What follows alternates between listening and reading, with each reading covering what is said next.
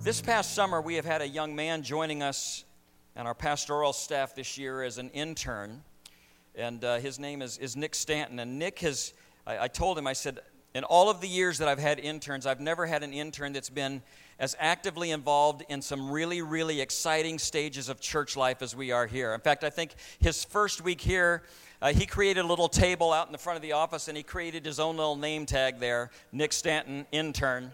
And so if you came into the church and you saw that out there, then you know. But we had him working on creating applications as we're going through this construction process. And I remember the first days out there going, what in the world is this? And I was thinking, welcome to the ministry. You're going to learn an awful lot. He has participated in our board meetings. He's participated in our architect meetings and counseling. He's done children's services. He's been involved in about everything that you can do because he's going back for his last year of Bible college. He's already taken his license exam to become a licensed minister with the Assemblies of God. And one of the things I love about this church is as we look forward and moving into a new building, one of the things we want to do is develop more and more of an opportunity for interns to be a part of it, because this is a healthy church. And being able to have interns see what healthy churches do and how we do it and what it looks like is really, really valuable. But the last thing that Nick has to do is he has to preach to people. And I happen to remember a time when he was in Fine Arts Festival that he and I were working on a 5-minute sermon that he did, a short sermon. And I remember as a high school senior working with him thinking, there is unbelievable depth to this message that he's going to be preaching. And as we talked about the theology of what he was doing and breaking down the scripture, I remember being very impressed with him. And now that I can see God's hand upon him, I recognize that there's going to be a congregation somewhere that's going to be extremely blessed because of what God has deposited into him. And so at the end of our service this morning, we're going to be taking an offering for him. The school that he goes to has a matching scholarship, and we want to be able to provide the maximum amount so that they will match the scholarship. And we haven't paid him much, and so he's really counting on your generosity today through this offering. He's going to be talking in his message about just being honest with God and people, so I'm just being honest with God and your people. We really are counting on your generosity today as it relates to his future and being able to pay a school bill. But would you welcome with me Nick Stanton as he comes to share the Word of God with us this morning.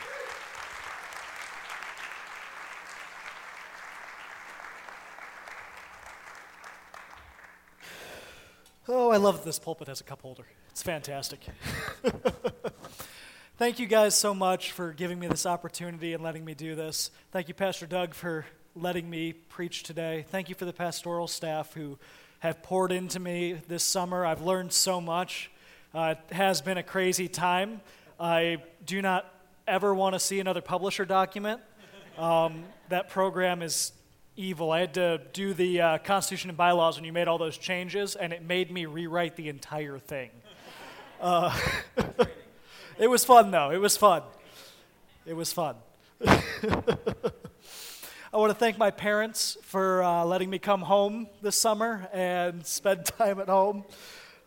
It's been fun. I got to see my brother. He leaves later this year to go, and I want to thank Pastor Doug specifically because without him, I wouldn't have been able to spend this summer with my brother before he left. But without further ado, if you guys would please turn with me in your Bibles to Psalms 139. Now, Psalms 139, just since we're going to be talking about it today, it'd be prudent to talk about the author a little bit. Now, ancient sources attribute the author of this psalm to David. Now, for those of you that don't know, David was a shepherd who would eventually become the second king of Israel.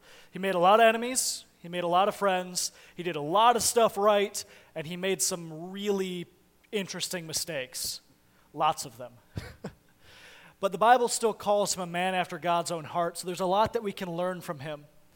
Now, after looking at a couple of commentaries on this section of Scripture, I couldn't find anyone that really definitively stated this was the time in David's life when this psalm was written. It's kind of a generic psalm that could have applied to most of David's life. There was always people coming after him.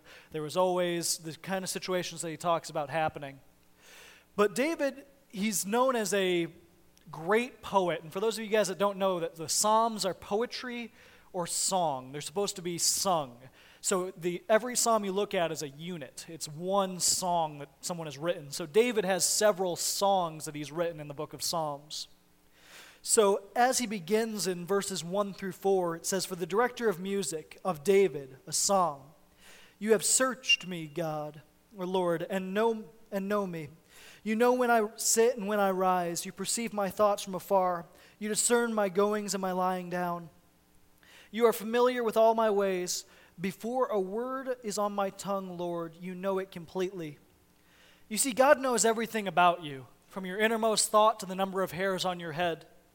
And it's really a beautiful thing that God knows you probably much, much better than you know yourself. It's an amazing thing.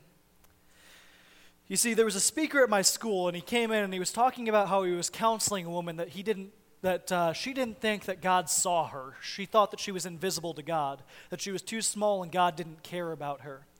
So as he was counseling her, he was over at her house and they were sitting there, and he felt God tell him to tell her that the night ends at the refrigerator, which makes absolutely no sense, and it didn't to him either. So he's like, "No, God, I am not telling him that. I am not telling her that. That is, no, it just sounds ridiculous." But God kept prodding his heart and kept prodding his heart until eventually, before he left, it was like the last thing he did before he left the door, he said, "I don't know what this means, but God told me to tell you that the night ends at the refrigerator." And she began to weep, which is kind of a weird thing to weep at if you think about it. But what makes it interesting is that she had a nightly routine where she would walk around the house and she would flip off every light and lock every door. And the last thing she would do before she would go upstairs to go to bed is she would reach into the refrigerator ice machine and turn off the light. You see, she thought she was invisible to God, but God knew everything about her, down to her nightly routine. It's amazing. It's amazing. And not only does God know us, but he knows everything about us. It's beautiful. He never grows sick of knowing us. Every detail fascinates him. It's amazing. The Bible says that there is not a sparrow that falls without him taking notice of it. How much more do you think he watches you? Because you're so much more valuable than a sparrow. But what makes this even more beautiful than the fact that he cares about us and knows us is that despite knowing us, he loves us. Knowing all about us, there is a lot in me that is very, very hard to love. There's a lot in me that's very hard to love, and knowing all that, knowing the good, the evil, the bad, the hopes, the dreams, the failures, the regrets, the things I wish I could forget, he loves me anyway. And it's beautiful. It's beautiful. And there's a security in this, that we wouldn't have to worry that God will someday just stop loving us because we did something. God will love you and care about you and want to know about you no matter what. There's a security in it and a beauty in it. David then goes on in verses 5 through 12 to say, "You hem me in, behind and before. You lay your hand upon me. Such knowledge is wonderful to me, too lofty for me to attain. Where can I go from your spirit? Where can I flee from your presence? If I go to the heavens, you are there. If I make my bed in the depths, you are there. If I rise with the wings of the dawn, if I settle on the far side of the sea, even there your hand will guide me. Your right hand will hold me fast. If I say, surely the darkness will hide me, and the light becomes night around me, even darkness will not be dark to you. The night will shine like day to you, for darkness is as light to you." There is no place where God will not find us. There is no place where God is not. There is no place where we could hide or run from the presence and the love of God. It's beautiful that he will not leave us alone. He always wants to be with us. The Bible says that Jesus will never leave nor forsake you. But how could that be? There's some really, really dark places, dark things, evil things. How could God be in the center of those? I had the honor of going to the Netherlands on a missions trip last summer. It was an absolutely beautiful country. If you guys get the chance to go, it's wonderful. But when I was in Amsterdam, I was in the Corrie ten Boom house. And it's a beautiful house. Again, if you're ever in the Netherlands, find your way there. It's a really interesting place with a really interesting story. Now, I asked my Dutch friends how to pronounce Corrie ten Boom, and I am butchering it. They sent me a recording, and I apologized to them because there was no way I was going to be able to do that. But Corrie was a woman who was born in 1892 in Amsterdam. Her father was a watchmaker, and the bottom of their house is where they would have their little store. It's still open. It's kind of neat. They still sell watches. It's pretty cool. But while they were doing that, during World War II, she would never get married. She would stay single for the rest of her life. But during World War II, the Dutch houses, the way they're built, it's very hard to tell from the outside where rooms should be, so it's very easy to put a false wall. So as the Nazis were hunting down the Jews, they would use their house almost like a stop on the Underground Railroad. So they would bring people in, and women would give birth there, and they would go and hide their children, and they would be in this place, but they would put up a false wall, and anytime there was danger nearby, they were actually just 200 yards from the Gestapo headquarters for Amsterdam. Shows you how bold this family was. But anytime there was danger, they would ring a bell, and everyone that was hiding in the house would run to this place, but it was a false brick wall hidden behind a clothing pantry, like where you would put towels in your house.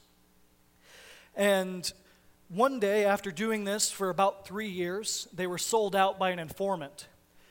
And that just so happened to be the day that they were having a prayer meeting with the rest of the resistance workers in that area. So that day, Corrie, her older sister, and her dad were all arrested, along with 30 other resistance workers, and they were all brought to the Gestapo prison. Her father would die at the hands of the Gestapo a few days later. Corrie and her sister would be transferred to a women's work camp where she would spend almost a year. Towards the end of that year, Corrie's older sister would pass away. And 15 days after Corrie's sister passed away, Corrie was released on a clerical error. Someone had mixed up paperwork. A week after she was released, all the women from her age group were sent to be exterminated. God had his hand on her life.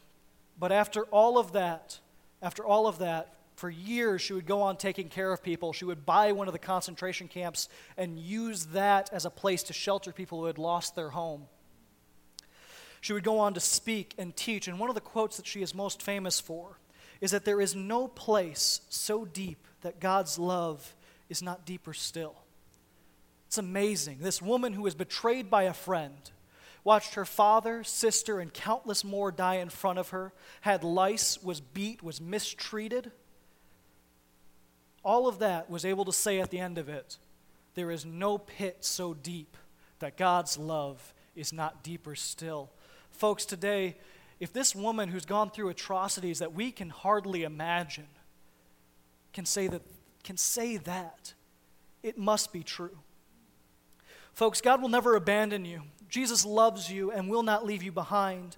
The verse says that he hems in behind and before you. He acts as your vanguard leading the way, and he acts as your rear guard protecting you. Corrie would lead Bible studies throughout her time in the concentration camp because this knowledge that God was protecting her gave her a boldness to speak and lead people to Christ in this concentration camps with a smuggled Bible. It's beautiful. But God will never leave you. He understands. Scripture says that not a tear falls that God does not take notice of. He is closer than a brother. I know that if I was ever in need, my brother would move heaven and earth for me. And we have a friend in Jesus who is closer than a brother.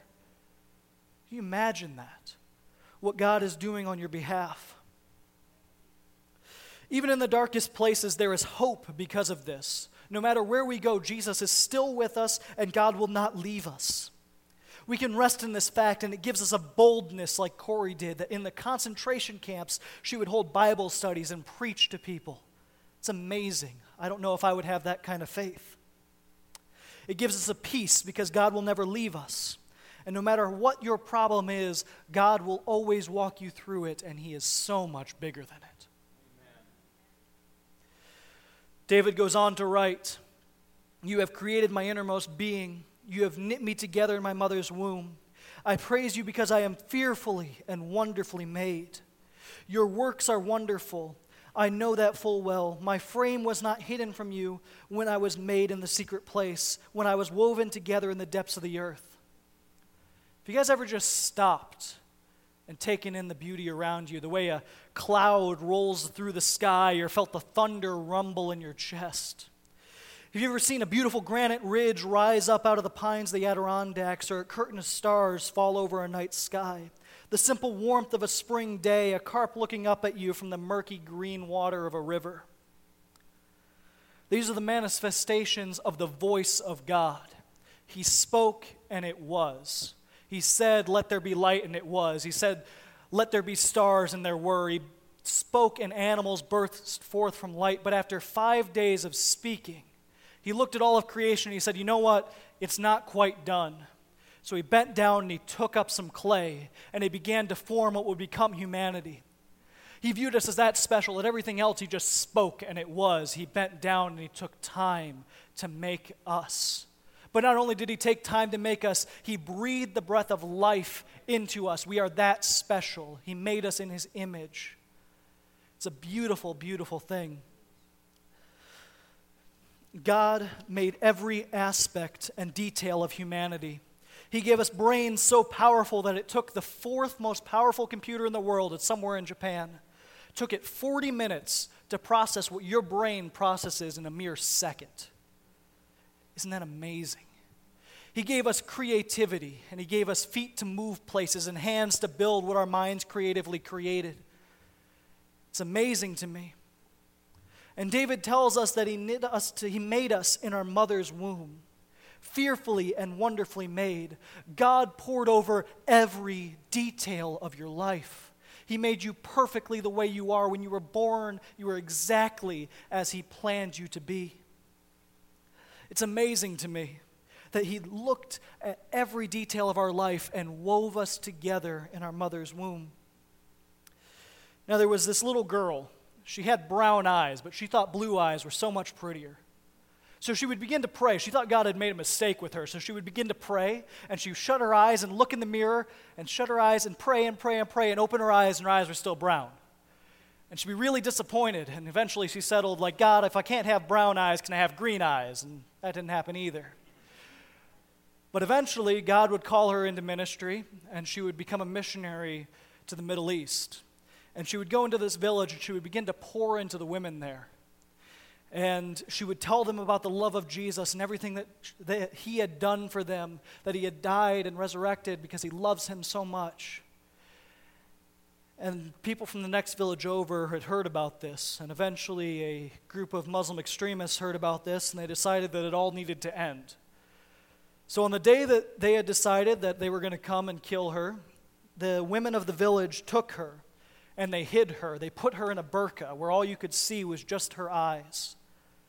And as these extremists would come through to look for her, they would look among the women, but they couldn't find her. After hours of searching, they finally gave up and went home. It wasn't until much later that she realized if God had blessed her with what she thought she wanted, she would not have survived that day. If she had been given the blue eyes that she had so desperately wanted, she would have stood out and not been able to hide because all of the women from that area had brown eyes. God knew when he made her exactly what she needed and made every detail of her life the way he created it. God made you for a reason. Every detail of your life was made and thought out for a reason. And this is where our self-image should come from. The fact that the creator of the universe made us and he knit us together in our mother's womb. He made us and he looked at us and he thought, I have made them perfect. I knit them together. They are fearfully and wonderfully made. When you put your self-image in light of that, we're all beautiful. We're all fearfully and wonderfully made. It's so much safer to put your image in that than what the world deems as beautiful because, frankly, the world is so fickle and what they deem as beautiful is impossible to attain. But God made you beautiful from the moment of conception, he made you exactly the way he thought that you should be. Perfect. David continues on in verses 16 through 18. Your eyes saw my unformed body. All the days ordained for me were written in your book before one of them came to be. How precious are your thoughts, God. How vast are the sum of them. Were I to count, they would be as numerous as the grains of sand. When I awake, I am still with you. There is nothing that takes God by surprise. You see, he created time, so it stands to reason that if he created it, he lives outside of it. And all of time is laid out before him like a great string, beginning, middle, end, where we are. He knows all of it equally well. So nothing takes him by surprise. Every dark moment of your life, he's been ready. He's been with you. He's been willing to walk through it with you. But not only that, what makes this beautiful and amazes me is that with this grand plan that he has, so on the seventh day of creation, so for the first 5 days he was speaking things into existence. Day 6 he made man, and day 7 he planned everything. He wants us to be a part of that plan. That's beautiful to me, that me, with all of my inconsistencies, all of my hypocrisies, all of the evil that's within me, he wants me to be a part of it. It reminds me of when I was little. My dad would be doing projects around the house. My dad's been a carpenter for just about as long as I've been alive, so he's picked up plumbing and painting and all that. But he would invite me and my siblings to come along and to help him with things. Not because he needed us, but because he wanted us to be a part of it. He wanted us to learn and to be a part of it. He loved us so much that he wanted to spend time with us. That is why God works you into his plan. Not because he needs you, but because he wants you to be a part of it. He looks at us and he says, I love you, and I'm always going to be with you, and I want to lead you into this. But how do we know what the plan of God for our lives is? There's a lot that could be said on this subject, way more than I've got time for in this sermon.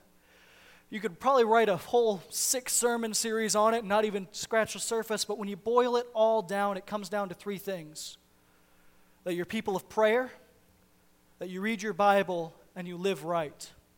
Because as you do those things, you become more attuned to the voice of God, and as you become more attuned to the voice of God, it's a natural progression that he leads you into his plan for your life. It's a beautiful, amazing thing. And it's at this point that David kind of takes a left turn. Oh boy. If only you, God, would slay the wicked. Away from me, you who are bloodthirsty. They speak of you with evil intent. Your adversaries misuse your name. Do I not hate those who hate you? Lord, I abhor those who are in rebellion against you. I have nothing but hatred for them. I count them as my enemies. Search me, God, and know my heart. Test me and know my anxious thoughts. See if there is any offensive way in me, and lead me in the way everlasting. So as I was reading this passage, I was like, yes, God knows us. God loves us. God is always with us. Kill people. What in the world is going on? It's like David is using this beautiful metaphors and similes, and he's talking about how God knows us, and then he just diverts. And I was frustrated by this for a long time. I was really, really tempted to just chop it out. It would have been so much easier. It would have been so much easier, but the Psalms, like I said before, are written as a unit. And to understand the unit, you can't take chunks out of it, because then you're taking words out of context. So after hours of staring at this frustrated, Pastor Jeff can attest, I eventually just gave up and fell face first into the back row. I decided, you know what, forget it. I'll stop thinking about it for now. I'll come back to it in the morning. And as I was driving home, I heard God say, people need to stop being fake with me. You see, David had people hunting him that were hunting him unjustly. He had his son betray him. There's any number of possibilities that this could be talking about. But he's being honest with God. He sees this as something God is not acting on. He's viewing this as inaction, and he's saying, God, why are you not doing this? Don't you see what they're doing? Why are you not doing this? He's being absolutely, brutally honest with God. You see, we all wear masks. We all wear masks. Sometimes for very, very good reasons. There are some people you should not trust with your private information. That is a good mask to have. Other times, very, very, very bad reasons, like you've been hurt before. So if I wear this mask and I keep people in an arm's length, then they can never hurt me again because I won't let them to the core of who I am. Or you have insecurities. So you project the way you wish you were, and you walk around with a little strut, and you pretend like you're something that you're not, because if people realized who you really were, they might not like you. You put on this porcelain smile, and it's fooling no one because it's full of cracks.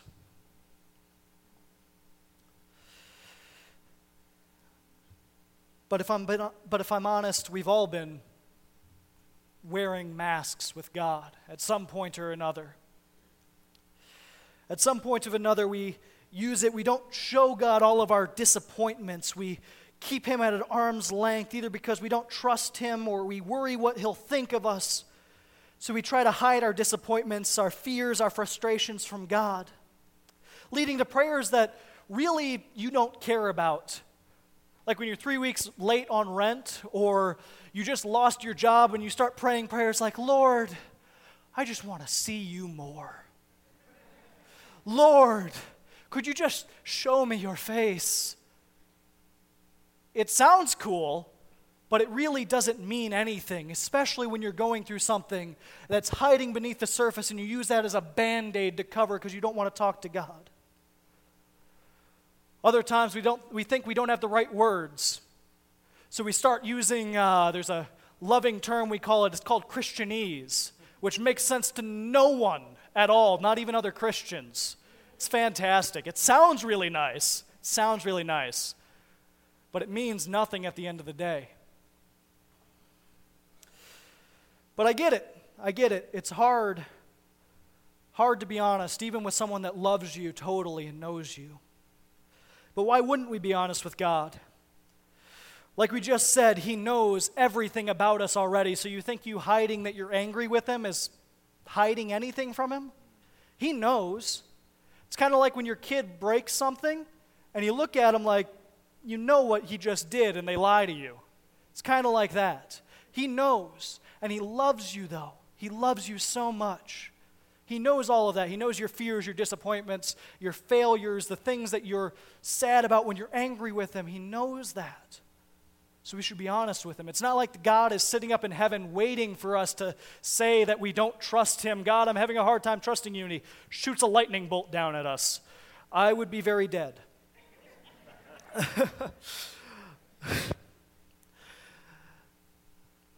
Or we just think that we need to pray using the right words that are high and lofty. If my words aren't holy enough, then God can't hear me. And we start to Gregorian chant.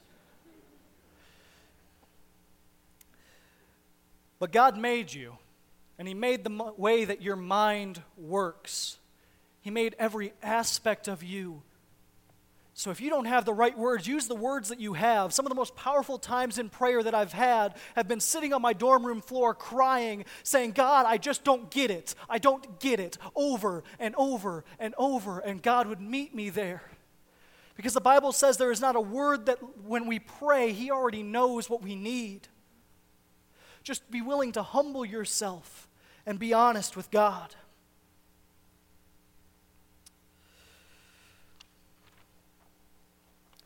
So this is where things change.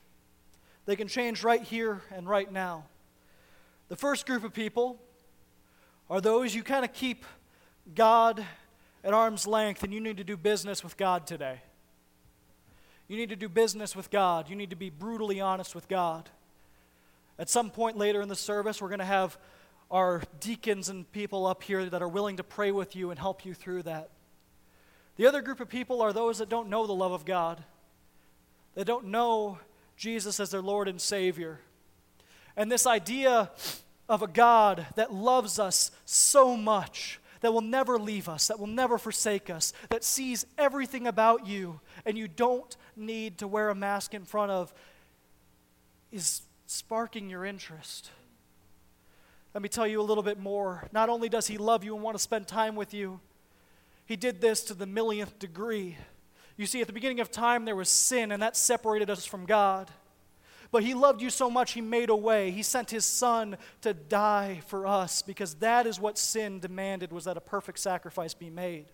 And he loved us so much that he wanted to spend eternity with us, that he gave up his son.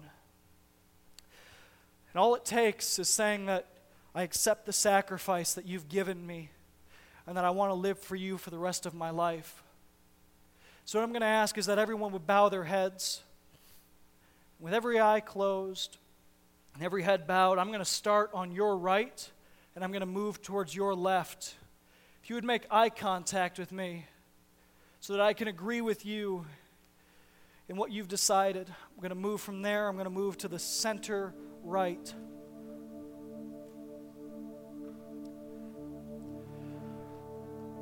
The center left. Far left. If you guys would join and pray with me. Lord, I admit that I'm a sinner. And God, I see what you did for me on the cross.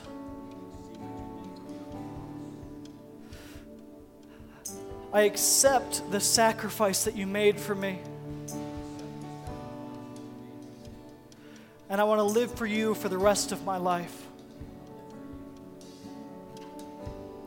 If you prayed that prayer today and it was your first time and you meant it, the Bible says that all of heaven rejoices for one soul that is saved, because he loves you that much.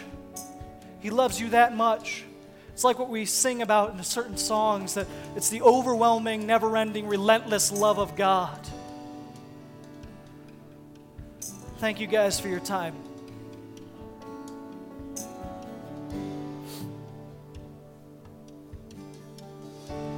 I'm going to have Nick step down here on the floor, and I like his mom and his dad. Would you come and join him? His family. I know there's other family members here today. Why don't you come and join him? We're going to pray for Nick this morning. That was a far better first sermon than I ever preached my first time. Of course, we didn't have short sermons to prepare us for those things.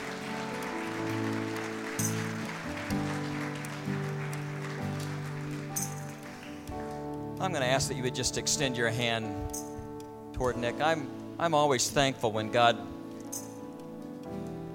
gives gifts to people, and then he begins to mature those gifts, and then he begins to share those gifts. And we're going to pray for him this morning. Father, thank you for a young man that is willing to say yes to you no matter what you ask him to do. As he proclaimed this morning during the word that you, from the time that you were creating him in his mother's womb, had written out his entire life. And to this point, we've been able to see the things that you have written. We don't know what is yet ahead, but we do know, Father, that obviously there's an anointing and an ability in his life that you want to begin to further, that you want to begin to perfect, an influence that will lead others to come to know you. I pray that over this last year of school, that as he finishes his preparation and then is launched into a full-time ministry, that this would be a year, Father God, of great learning and of great absorbing of the things that he needs to know as you launch him forward. And then, Father, you already know where you're going to place him. You know how you're going to use him. But I ask that all of the natural fears that come our way as we begin to face things that we do not know, that you would begin to just drain those from him and fill him with a confidence that because you've called him, you're going to use him. And that you will anoint him, and that his life will be used in such a way that there will be people that will be in heaven because you created Nick. Thank you, Lord, for the time that we have had with him this summer as we begin to explore with him some of the things upon his heart and how he's had an opportunity to experience ministry in a new way here. And we ask your blessing upon him. Touch him, keep him, protect him, we pray.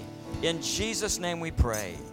Amen. And I might add, thank you for letting me be raised in a home where his mom and dad would confirm the call rather than trying to talk him out of it, because there were other things that he could do. Bless them, we pray. Amen. Now I'm going to ask our ushers if they would please come forward.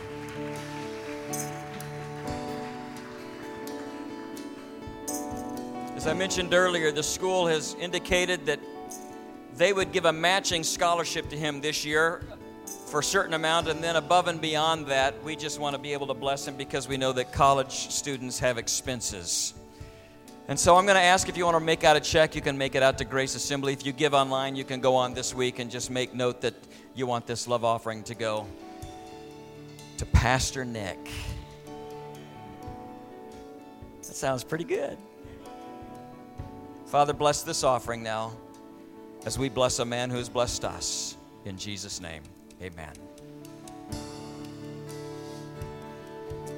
I couldn't help but think as I was watching our students at Fine Arts, and as I was getting the reports back from the students that were at camp this year, that God has blessed our church with an abundance of talents in our students' lives. And I don't want to elevate that those who are called to ministry are more important than those that are called to other occupations, because God calls and leads into all of them. However, because I'm a minister, there is always something that resides in my heart, and I'm always thankful to look and recognize that for those of us that have reached my age, we're going to have quality people to turn pulpits over to, because God has been at work years before. And that's an exciting thing to be a part of, and I'm so thankful for all of that, and I thank you for your attentiveness this morning and your blessing this young man today. Would you stand with me, please? At the end of this prayer, I want you to know that our ushers and our pastoral staff will be here. If God spoke to you today and you know that I need to respond, then I want you please to come at the end. If you have a need within your body or your family that needs somebody to pray with you, then they're going to be here for you, because we believe in prayer and we believe in the power of what God can do through faith. So, Father, we thank you for this morning. I thank you for Nick and his word, which was powerful. Thank you for anointing it and applying it in our lives. May we leave here, Father, not just hearers of your word, but receivers and doers of your word. That wherever we go, we may go with the presence of the Lord, and there are people that you desire us to speak to and to minister to, so may we do so with the knowledge of this word today that's been planted in us. Father God, I pray that as we go with you, that you will constantly remind us that you know us, and that knowing everything about us, you still love us abundantly. And we pray these things in Jesus' name. And everyone said, amen. Have a great week in the Lord. And again, we're here to pray for you if you'd like us to this morning. God bless you.